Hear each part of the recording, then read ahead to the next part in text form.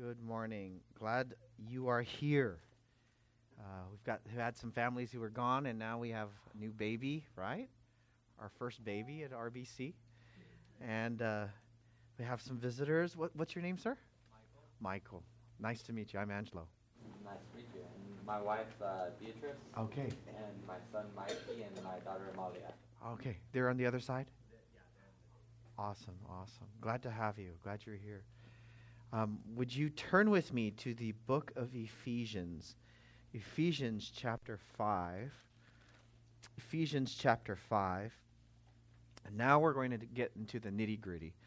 We're talking about how the Spirit fills and empowers the Christian and allows them to live the Spirit-filled lives, and how that looks like, how that theology looks like when one is empowered by the Spirit, filled with His Word. So let's pray and ask for His filling, that we would be encouraged and that we would hear His Word and that it would pierce our hearts and our minds and that we would be changed. In Jesus' name. Father, we pray, we ask for your Spirit. We believe in your Holy Spirit. We thank you that your Word is true and that your gospel is clear. And Father, we pray that your Word would have its deep work in our lives. We pray that we would be encouraged. We pray that we would be challenged.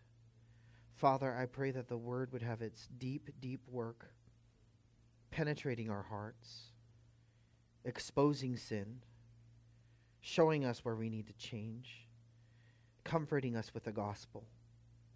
We pray this morning, would you help us? Let us see your Word. In Jesus' name. Amen. As we've been going through the book of Ephesians, we have noticed that there is a rich, rich blessing of all that Christ has given to us. From the beginning, even in chapter 1, God has called us and He has told us that He has given us all these spiritual blessings which are in Christ Jesus. He has elected us before the foundation of the world. His Son paid for our sins by the blood of Christ. His Spirit applied the blood of Christ to us as we exercised our faith, and then He gives us all of these strengths. And then now we see, even in Ephesians chapter 5 and verse 18, he says, "Do not get drunk with wine, for that is dissipation, but be filled with the Spirit." And I believe all of the rest of the chapters are going to be predicated, are going to be based on what it means to be filled with the Spirit.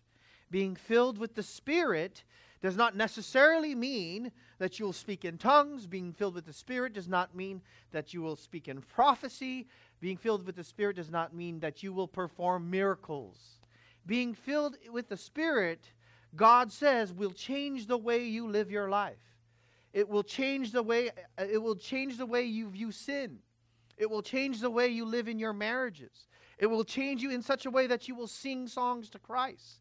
It will change you in such a way that you have a melody, a heart song to Christ.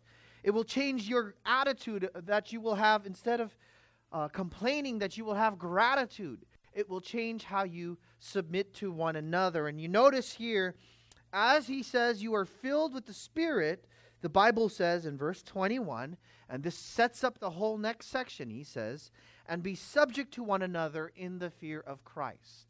And as he says, be subject to one another, he is now setting up what the justification is for the way we operate in our roles. First, he gives us the Spirit, which will give us the energy, the power, the motivation, the mindset. And then what he does after that, now he says, because you have the Holy Spirit of God in you, because you have this blessing, in your hardest relationships, God is going to allow you, He's going to empower you by the Holy Spirit to live it righteously, to live it holy. See, there is hope, brothers and sisters. There is hope that God changes folks. There is hope that God changes a man, a woman, a child in the family. And the hope is His word, is the Word of God by the Spirit of God. And so he says here, be subject to one another in the fear of Christ. And then he starts with the first relationship This week we're going to talk about wives. Next week we're going to talk about husbands. So in this section, this week we're going to talk about verses 22 to 24. 22 to 24. In Ephesians chapter 5, verses 22 to 24. And he says, "Wives, be subject to your own husbands, as to the Lord. For the husband is the head of the wife, as Christ also is the head of the church, he himself being the Savior of the body. But as the church is subject to Christ, so also the wives ought to be to their husbands in everything."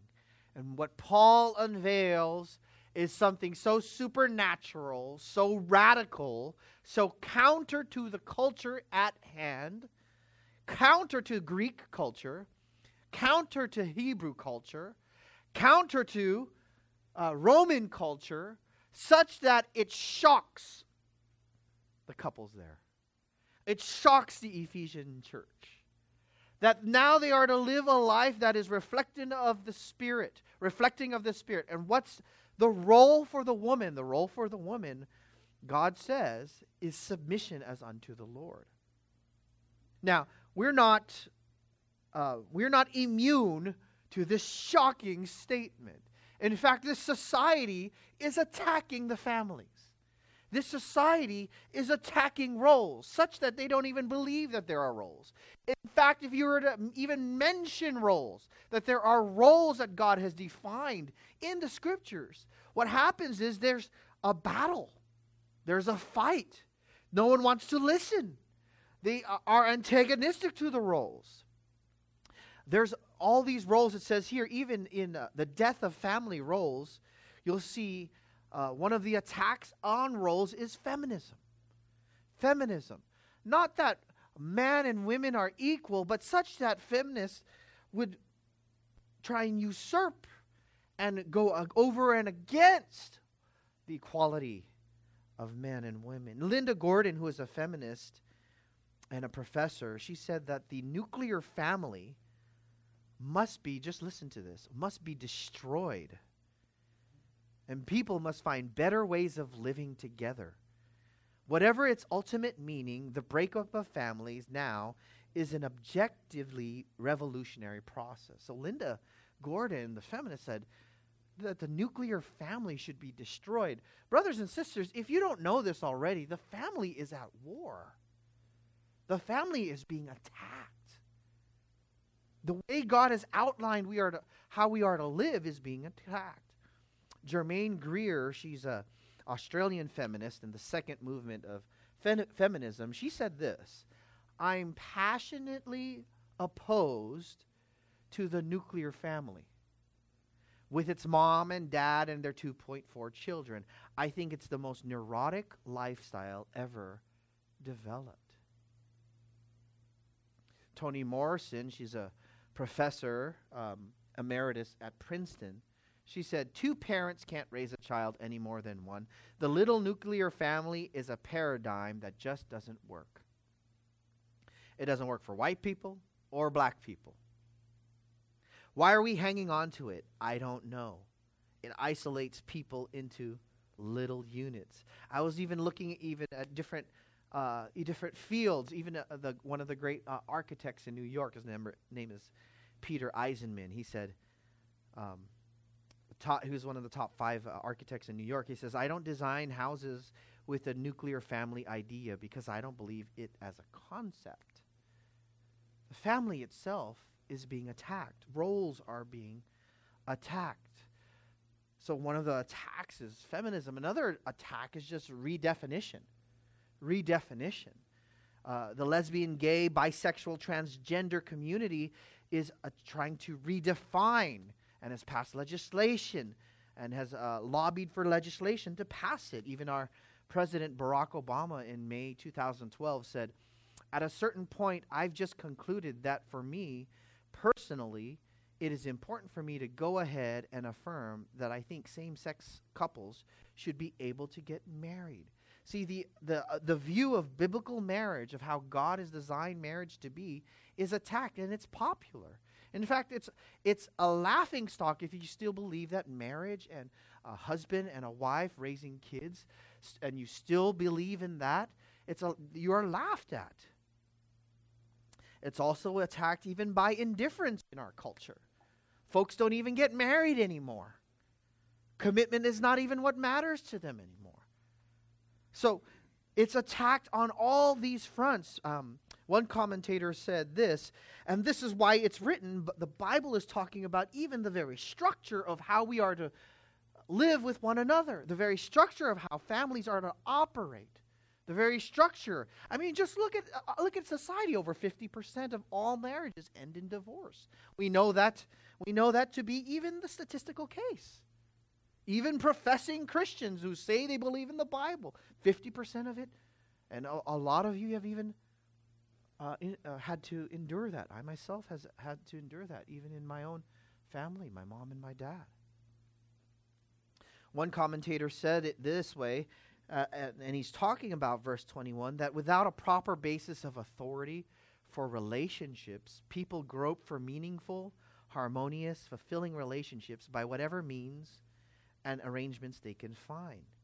Experimentation is their only resource, and disintegration of the family and ultimately of society in general is being disclosed as the inevitable consequence. And see, what happens is, when we don't understand what marriage is, and we get into these relationships, or we're thrown into these relationships, and there is no authority by how you are to dictate, there is no pattern by how you are to live, there is no moral compass by which God has given, and there's no power by the Spirit to actually do it, we are at a loss. Most of the children who ever grow up and are incarcerated, they've done studies even in the prisons, they've come from broken homes. Why? Because we don't hang on to the family anymore. It's laughed at. We laugh at the roles. In the sitcoms, it's a joke. It's more normal to jump from relationship to relationship to relationship to relationship.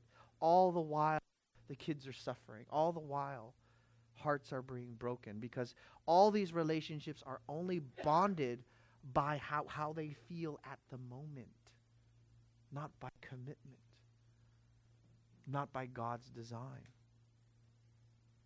This was how it was even in the New Testament times.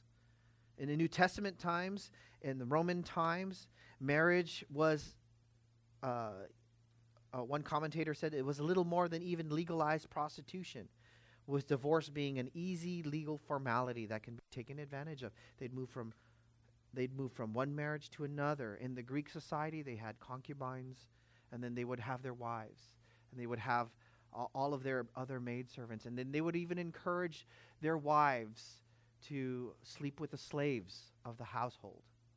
You see, this kind of attack on the family is not just in this society. This has been of old. And so by the power of Christ, we need to maintain what God has called us to do. And in fact, He has not left you alone without His scriptures. He has not left you alone even without power when it gets hard. Because brothers and sisters, marriage is difficult at times. I wish I could say it's all fun and roses and everything. But if you've been married even just a little bit, I just remember we were, when I first got married, we went to Kauai for our honeymoon. And this is classic. My wife and I talk about it all the time. But in Kauai, in paradise, on our honeymoon, after we said our vows, got off the plane, all of a sudden we are at each other's throat. Why? Because my sin comes out. My wife's sin comes out. How are we to live these roles? So sisters, I'm going to be talking to you this morning. But brothers, don't turn your ear out because it doesn't apply to you, okay? What this is you need to understand what is the struggle. You need to understand what is the perspective of a woman and how she is to live out her God-given role in Christ. And young folks, it is good to see this. And this is, if you're a guy and you're a young person and you're single, it is good to see this, because this is the kind of woman you would want, someone who submits herself to Christ.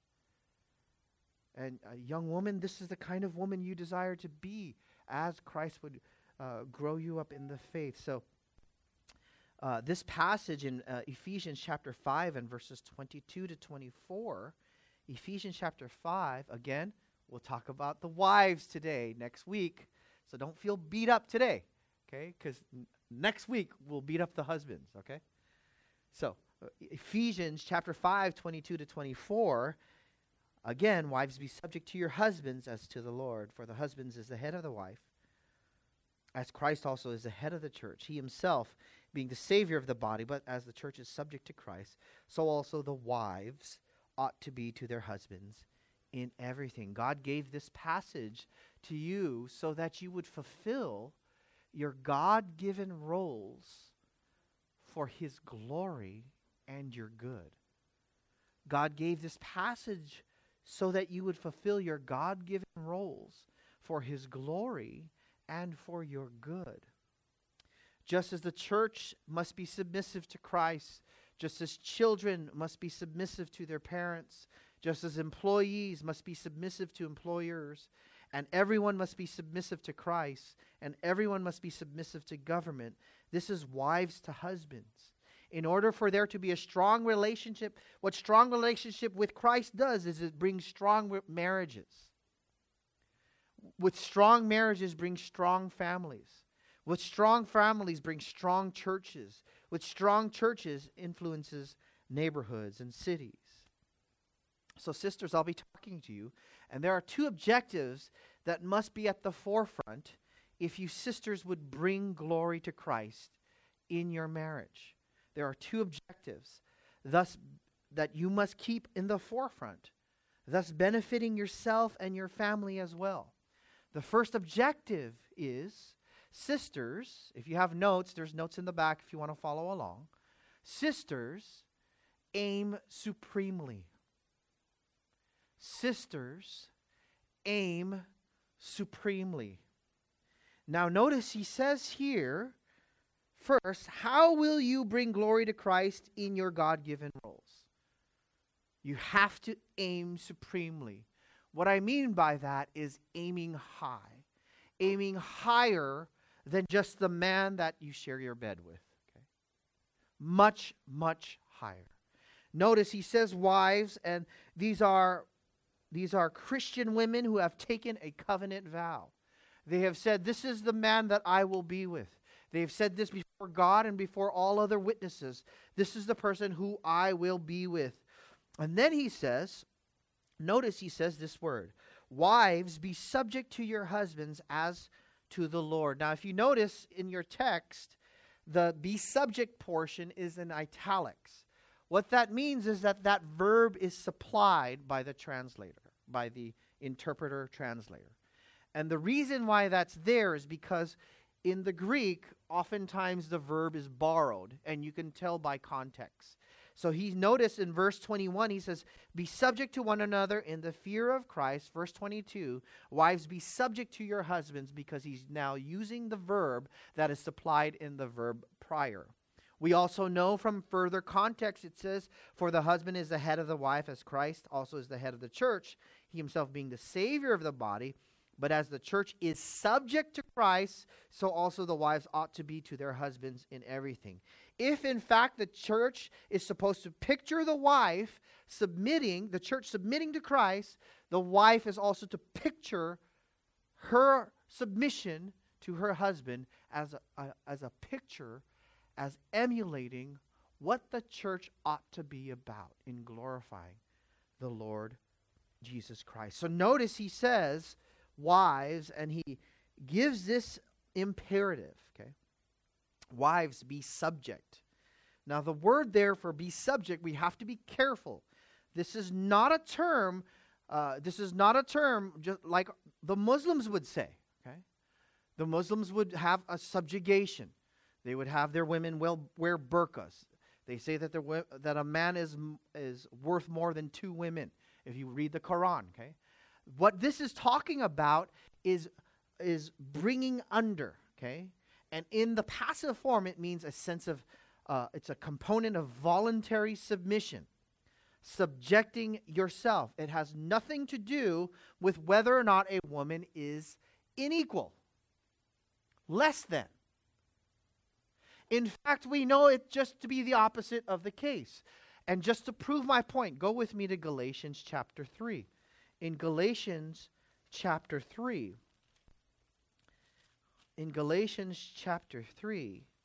in terms of salvation, in terms of our ontological creation, in terms of the essence of who you are, in Galatians chapter 3 and verse 28, it says here, Galatians chapter 3, verse 28 says here, there is neither Jew nor Greek. Okay? There is neither slave nor free man. There is neither male nor female, for you are all one in Christ Jesus. So in verse 28, what the Bible is saying, he's saying there's neither Jew nor Greek. All of us have sinned and fall short of the glory of God. Apart from Christ, we would be lost. But what God says is, if we know the Lord Jesus Christ, he says, there is no distinction between Jew and Greek. Racially, we should not be separated. Racially, there is no inequality. Racially, there should not be someone who is seen as more supreme to one another. Then he says also, there's neither slave man nor free. So you could say even economically, just because someone is richer and someone is poorer, that means nothing at the foot of the cross in Christ. We are ontologically equal, made in the image of God, redeemed. Manny, can you turn on the air conditioner? I'm getting hot. Thanks, brother. Redeemed. Then he says, there is neither male nor female, for you are all one in Christ Jesus. So let me stress this to you. Paul, who's the same writer of Galatians, and he's the same writer of Ephesians, Paul is stating to us here, in very clear terms, that a man and a woman are equal in the sight of God. One is not better. One is not more supreme. One should not take preeminence. All he is talking about is roles. And we even know this. We even know this. In a platoon, there is one general, right? In a company, there is one CEO. All we are talking about here are roles. He is not saying that one is better than the other. So in fact, as we go back to Ephesians, we have to see it in this light, okay? In Ephesians, that Paul is saying that our roles are not based on who is superior, but simply by God's design. By God's design.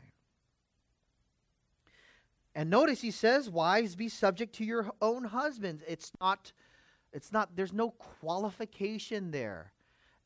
If the wife has a higher social standing, doesn't mean that she's necessarily the final leader, or higher status, or higher money, or more intelligence, or more spiritual maturity, or more giftedness, or age, or experience. I remember those, even in our experience, even as we were counseling, I remember one wife said to us before that, I'm more mature as a Christian than my husband, so I don't really need to submit to him because I'm more mature.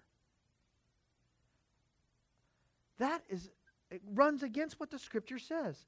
By virtue of you being a woman, that is a God-given, dignified, powerful, role that God has given you, that you would emulate and give glory to Christ by the submission to your husband. Notice it doesn't use the same word. It is not obedience, okay?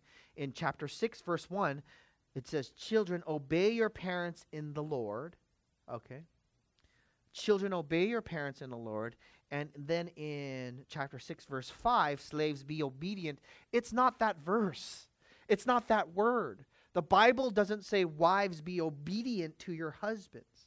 The Bible says, wives, be submissive. It is a dignified understanding that I am equal with this man in this marriage. I being a sinner, he being a sinner, redeemed by Christ. And the way God has designed it, I will love him and I will love Christ by submitting to his headship. That is supernatural. And that's why God says, in order for you to do that, Ephesians 5:18, right before it says, you need to be filled with the Spirit. You need to be filled with the Spirit. Now, we see this all over the Scriptures, and we see this all over society, that in order for it to work, there has to be a head. There has to be. And notice here's some examples of how this word is used. In Luke chapter 2, okay, Christ subjected himself to his parents. Imagine this, God of the universe coming down in the flesh, who could have zapped his parents because of their unholy ways, right? Who's seen all their sins, who is holy and righteous, God in the flesh. In Luke chapter 2, verse 51, he says, he went down with them and came to Nazareth, and he continued in subjection to them. It had nothing to do with whether or not he was supreme. Was he supreme over his parents? Absolutely. But what did he do? He consciously decided, even though with all his power and all his dignity, he consciously decided, I have understood the roles as far as what God has given me, and I will, by the power of the Spirit, submit myself to my parents. I think that's astounding that God submitted to his parents. That's astounding. In Luke chapter 10, demons are subject to Christ. The 70 returned with joy, saying, Lord, even the demons are subject to your name. Citizens are to be subject to the government. In Romans chapter 13, it says, let every person be in subjection to the governing authorities. 1 Peter says, submit yourself for the Lord's sake to every human institution. Employees are to submit to their bosses. We understand this. Okay? We understand this. Titus 2:9 says, urge bondslaves to be subject to their own masters. All are to submit to God. James chapter 4 and verse 7, submit therefore to God. And there are many examples of how God has shown us how wives are to submit to their husbands. Notice in 1 Peter chapter 3. Now that was Paul talking. Now let's look at 1 Peter. 1 Peter chapter 3.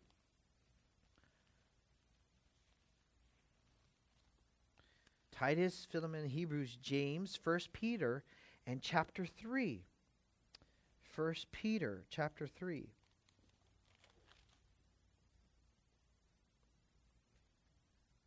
And verse 1, notice. Peter now says this. He says, in the same way, and he just talked about how Christ, this is astounding, okay? Christ, if you notice here, he says here, look at the example that you have. Go back to 1 Peter chapter 2.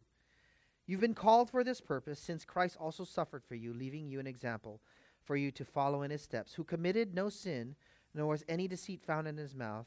And while reviled, he did not revile in return. While suffering, he uttered no threats, but kept, notice this, he kept entrusting himself to him who judges righteously. And sisters, when you have a foolish husband, when you have a husband who doesn't want to listen, when you have a husband who is hard-headed, this is where you have to go, okay? You have to go here. Why? Because Christ himself was able to submit. And how did he do it? He said here, he uttered no threats, and he entrusted himself to him who judges righteously, and he himself bore our sins in his body on the cross. And then he says in chapter 3, verse 1, in the same way. Are you guys reading? Notice, what is he saying? In the same way. What Paul is saying here is that just as Christ submitted to God the Father at the cross, the Bible is saying, wives, to emulate that, to give glory to Christ, you have to, in the same way, submit to your husbands. And notice he says here, in the same way, you wives, Be submissive to your husband, so that even if any of them are disobedient to the word, that is foolish. If your husband is not listening, doesn't want to hear, doesn't want to look at what Scripture says, doesn't want to hear what God has to say about his life, doesn't want to change. Notice what the Bible says here in chapter 3. They may be won without a word by the behavior of their wives, so they observe your chaste and respectful behavior. And I've seen this time and time again. How will God work in your husband's life? Sisters, God, He works in your husband's life the same way He works in yours. The same way He works in your children. The same way He works in a wayward friend. The same way He works in a wayward coworker. You pray and you would ask God that He would move in his life. And what the Bible says here is by your demeanor, not weakness. You understand? Not weakness, okay? I think I saw a Facebook meme one time. It said, "Don't mistake my gentleness for weakness." I was laughing at that, right? But that has that same kind of power here. See, Christ was in complete control. Do you understand? And what He did, He went meek, didn't He? He went gentle. He went low. But it doesn't mean He lacked any power, right? And what God says is, for you to unleash that power, that witness, is to have a submissive spirit. What happens is, as you have that submissive spirit, I've seen this before, guys. Please, I remember there was this couple when we were at a retreat, and this guy was an unbeliever, and he treated his wife poorly over and over and over again, and she believed in Christ. She believed His promises, and she clung to this verse. And she was, there was no physical abuse, but there was a lot of verbal abuse, a lot of discouragement. And he didn't like that she went to church, and he didn't like that she would read her Bible, and that she loved Christ. But what God did in her life, that as she continued to follow Christ and trust in Him, I remember I was there. I think Jeanette was there. It was one retreat that our old church had before. And he shared his testimony. And he said he just got saved. And they asked him, what was it? He said, it was my wife's testimony. I treated her so badly. And yet she still continued to love me. She should have left me. There was no reason for her to stay with me. She should have left me because I was hard-hearted, because I didn't listen to her, because I only thought of myself. She should have left me. But she kept loving me and kept respecting me and submitting to me. And in my heart and in my mind, I said nothing for so many years. And now I had to know what gave her power, what gave her strength, what gave her power to endure. The Bible says it is the Spirit of God through the Word of God, knowing that she is aiming higher. She is aiming supremely. Why? Not for the sake of the man only. Do you understand, sisters? Don't do it just for him. Your marriage is a picture of something much higher. It is not just because of him. Because if he is your target, sisters, you're aiming too low. If he is your target, you will be disappointed. Okay? You don't have to amen that. All right, sisters? I saw, amen. No, you don't have to amen that. The guys know. Okay? We know that. But what is going to prove, and this is between you and God, sisters. You understand that? You have this high responsibility to image forth the relationship of the church and Christ. It goes higher than our marriages. Do you understand? Aim supremely, sisters. Aim supremely. Notice what Titus says in Titus chapter 2. Titus chapter 2. Paul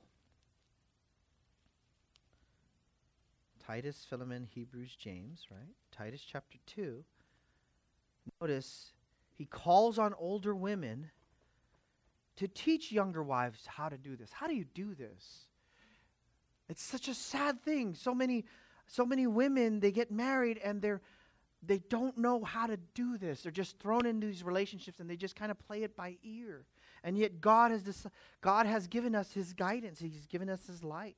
In Titus chapter 2, verse 3, he says here, older women likewise are to be reverent in their behavior, not malicious gossips, nor enslaved to much wine, teaching what is good, what? That they may encourage the young women to love their husbands. They have to encourage them. Why? Because men are ornery. Because men can be sinful.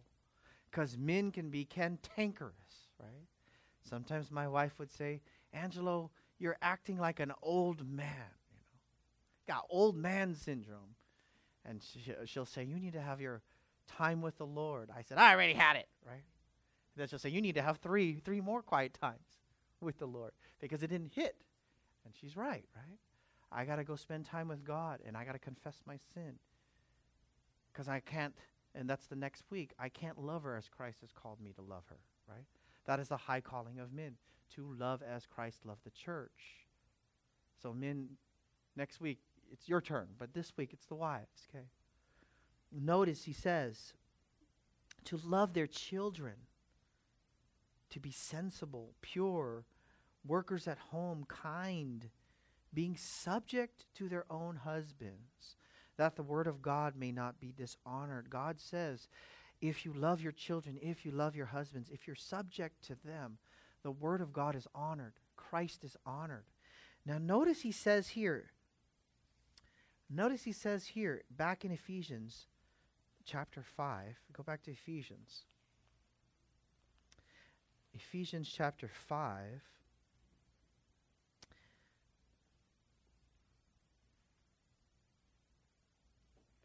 He does a culmination statement, right, in verse 33 after he talks about husbands. And now he says, nevertheless, each individual among you also is to love his own wife, even as himself.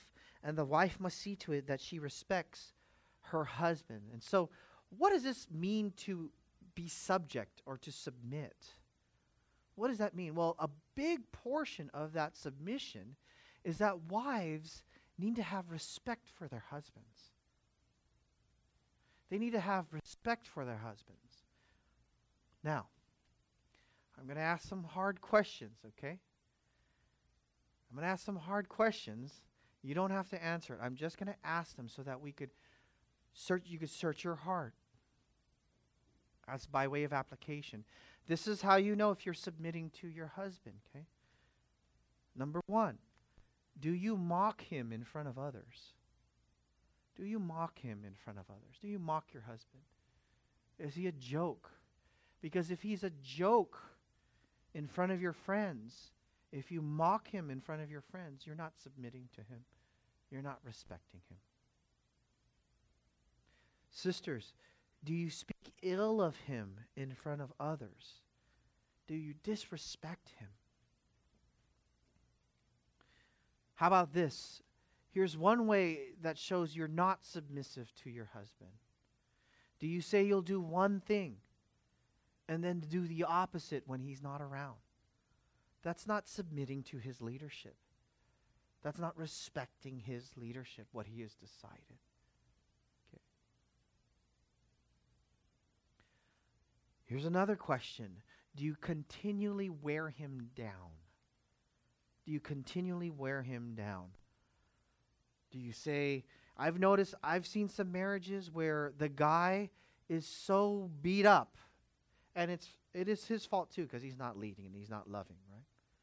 But he's so beat up that as every move he makes, his wife makes fun of him or says he didn't do a good job or you didn't do this or you didn't do that.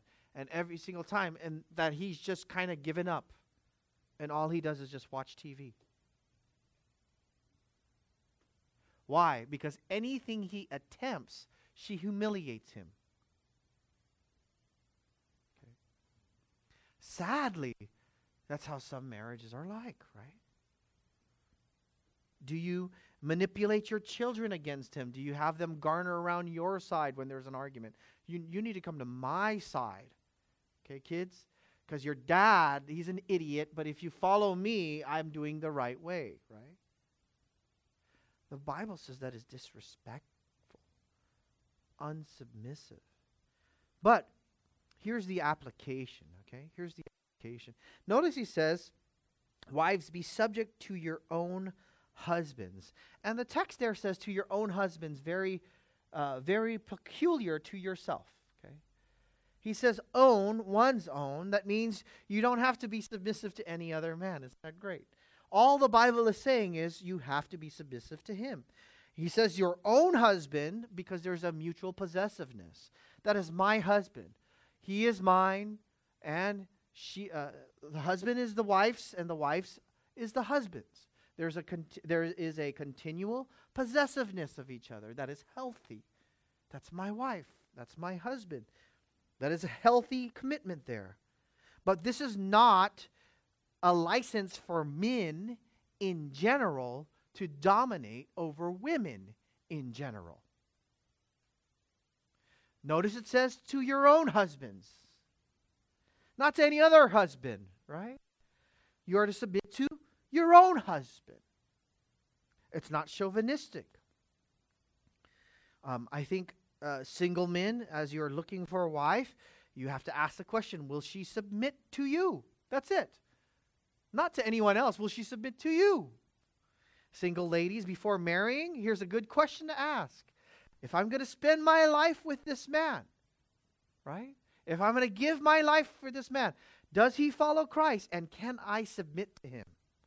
Will he lead me to Christ? Can I submit to him? If you can't submit to him, he's not the guy. He's not the guy. But notice that's the application. But here's the motivation. The Bible says the motivation is as to the Lord. As to the Lord.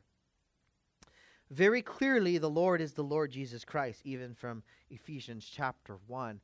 It's not a vague view of God. It's honoring Christ himself. And here's the whole crux of the matter. It is the sensible realization that as I submit and respect to this fallen man, fallen yet redeemed, okay? To this fallen man, I am doing it as unto the Lord. And that's where you have to focus, sisters.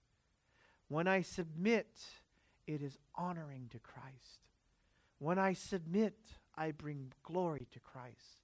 When I submit, I give him honor and praise. Now, this doesn't mean that you don't talk about decisions. You understand? This doesn't mean that there's a sharing of ideas. But the last and final call will be for the husband. And the husband will make that last call. And submission is not something that's begrudging, right? Well, this is a stupid idea. I don't feel like, but I'm just going to submit. This is a stupid idea. It's a stupid idea. That's not submission. That's still disrespect. Okay? If your husband fails, let him fail. Right? And God will deal with him just like God is dealing with you. Right? Now, sisters, you cannot do this in your own power. You need his strength, and this is why, you remember, let's just do a quick review. Ephesians 3:16, right? That he would grant you, according to the riches of his glory, to be strengthened with power through his Spirit in the inner man. You need that power, okay? Notice in 5:18, you need to be filled with the Spirit.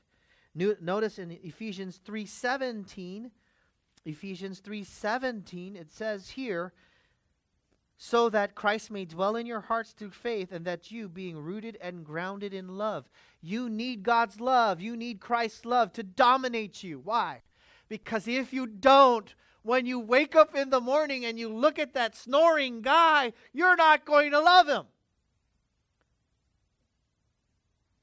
Because when all the music is done, okay, and all the makeup is off, and the husband and the wife gain a few pounds, right? and you're looking at each other, what is going to keep you together? It is the Lord Jesus Christ and your commitment to Him.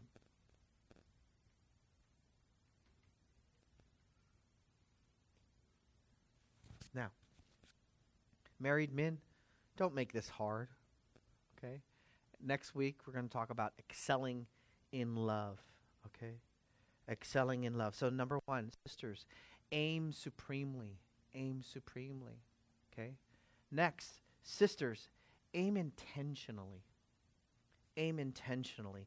Notice in verses 23 to 24, he says, "For the husband is the head of the wife, as Christ also is the head of the church, he himself being the Savior of the body. But as the church is subject to Christ, so also the wives ought to be to their husbands in everything."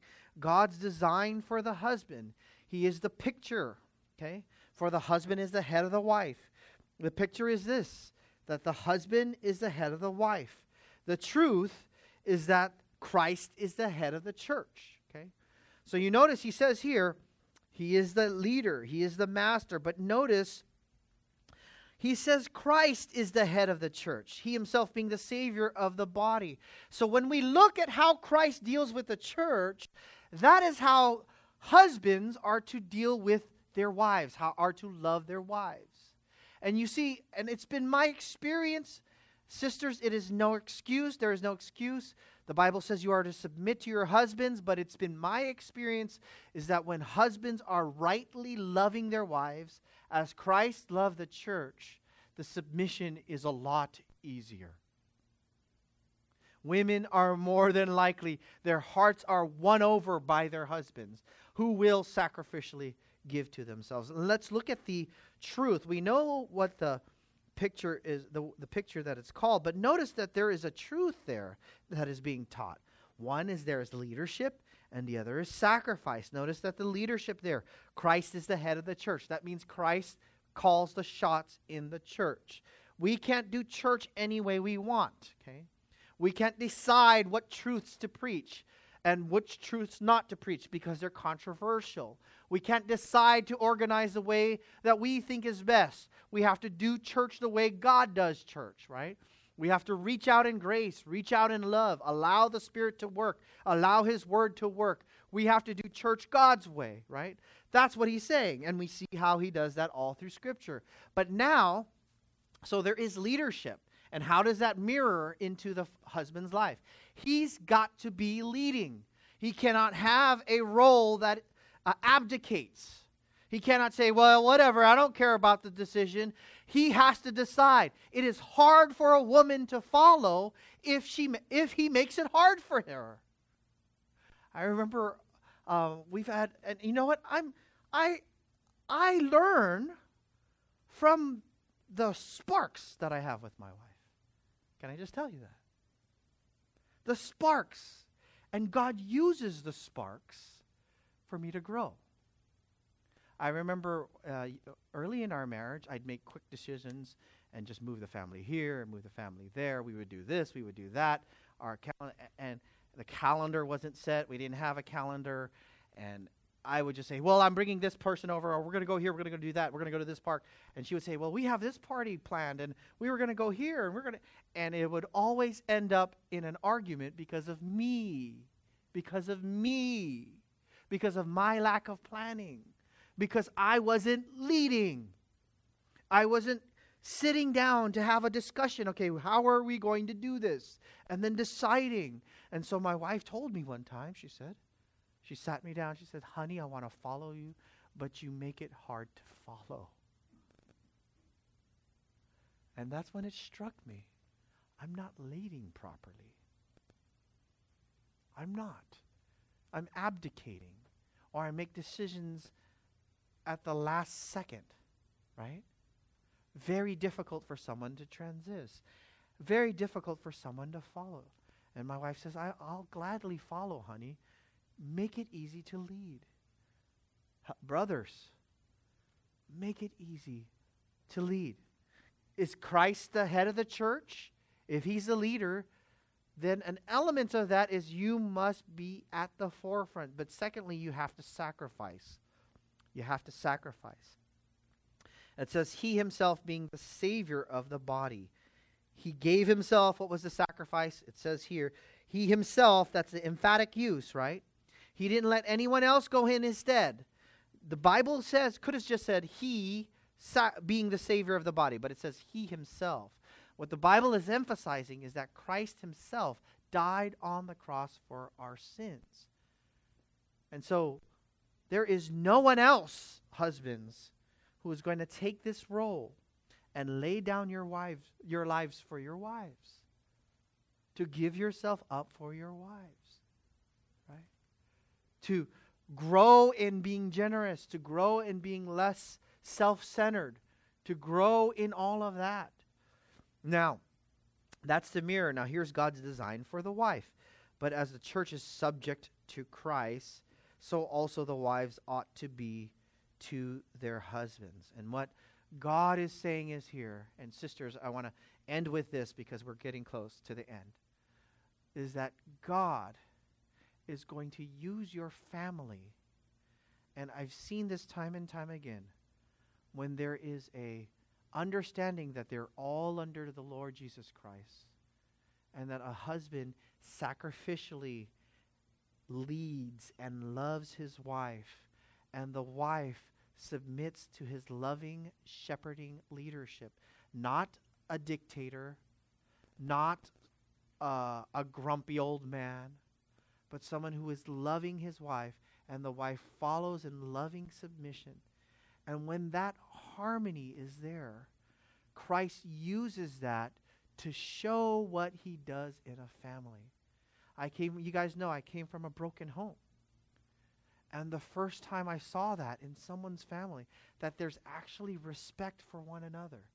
That a husband would think of his wife, and his wife would think of the husband, and that the children actually submit to their parents with respect and don't talk back. When I actually seen that in love, because they know it is of a greater cause. It's not so the family would run well. It's not because it's moral. It's not because it's a good social structure. It's because the glory of Christ is at stake. Sisters, listen to me. Bring glory to Christ in your marriage. Sisters, aim supremely.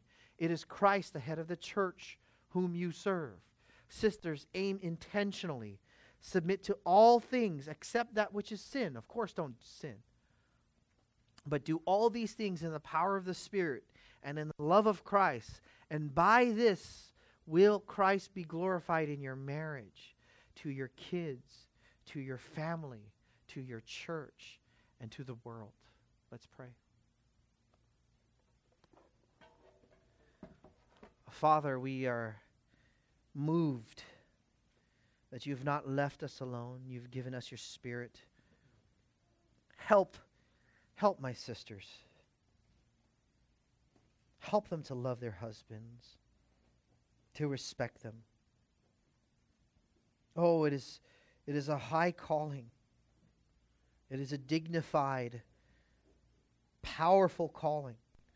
And we pray, Father, that they would emulate how the church is to submit to Christ. Oh, give that sister strength to a disobedient brother or an unbelieving man. Give that sister strength. Fill her with your Spirit. Give her your word. Give her fellowship in the church. Lord, it says in your text that you can give us strength in the inner man. In the inside, you can give us strength. Help them to submit for your glory. We love you, Jesus. It is a wonder that you decide to use us. Help us to love one another. Help husbands to love their wives. Help us to submit for your glory. In Jesus' name, amen.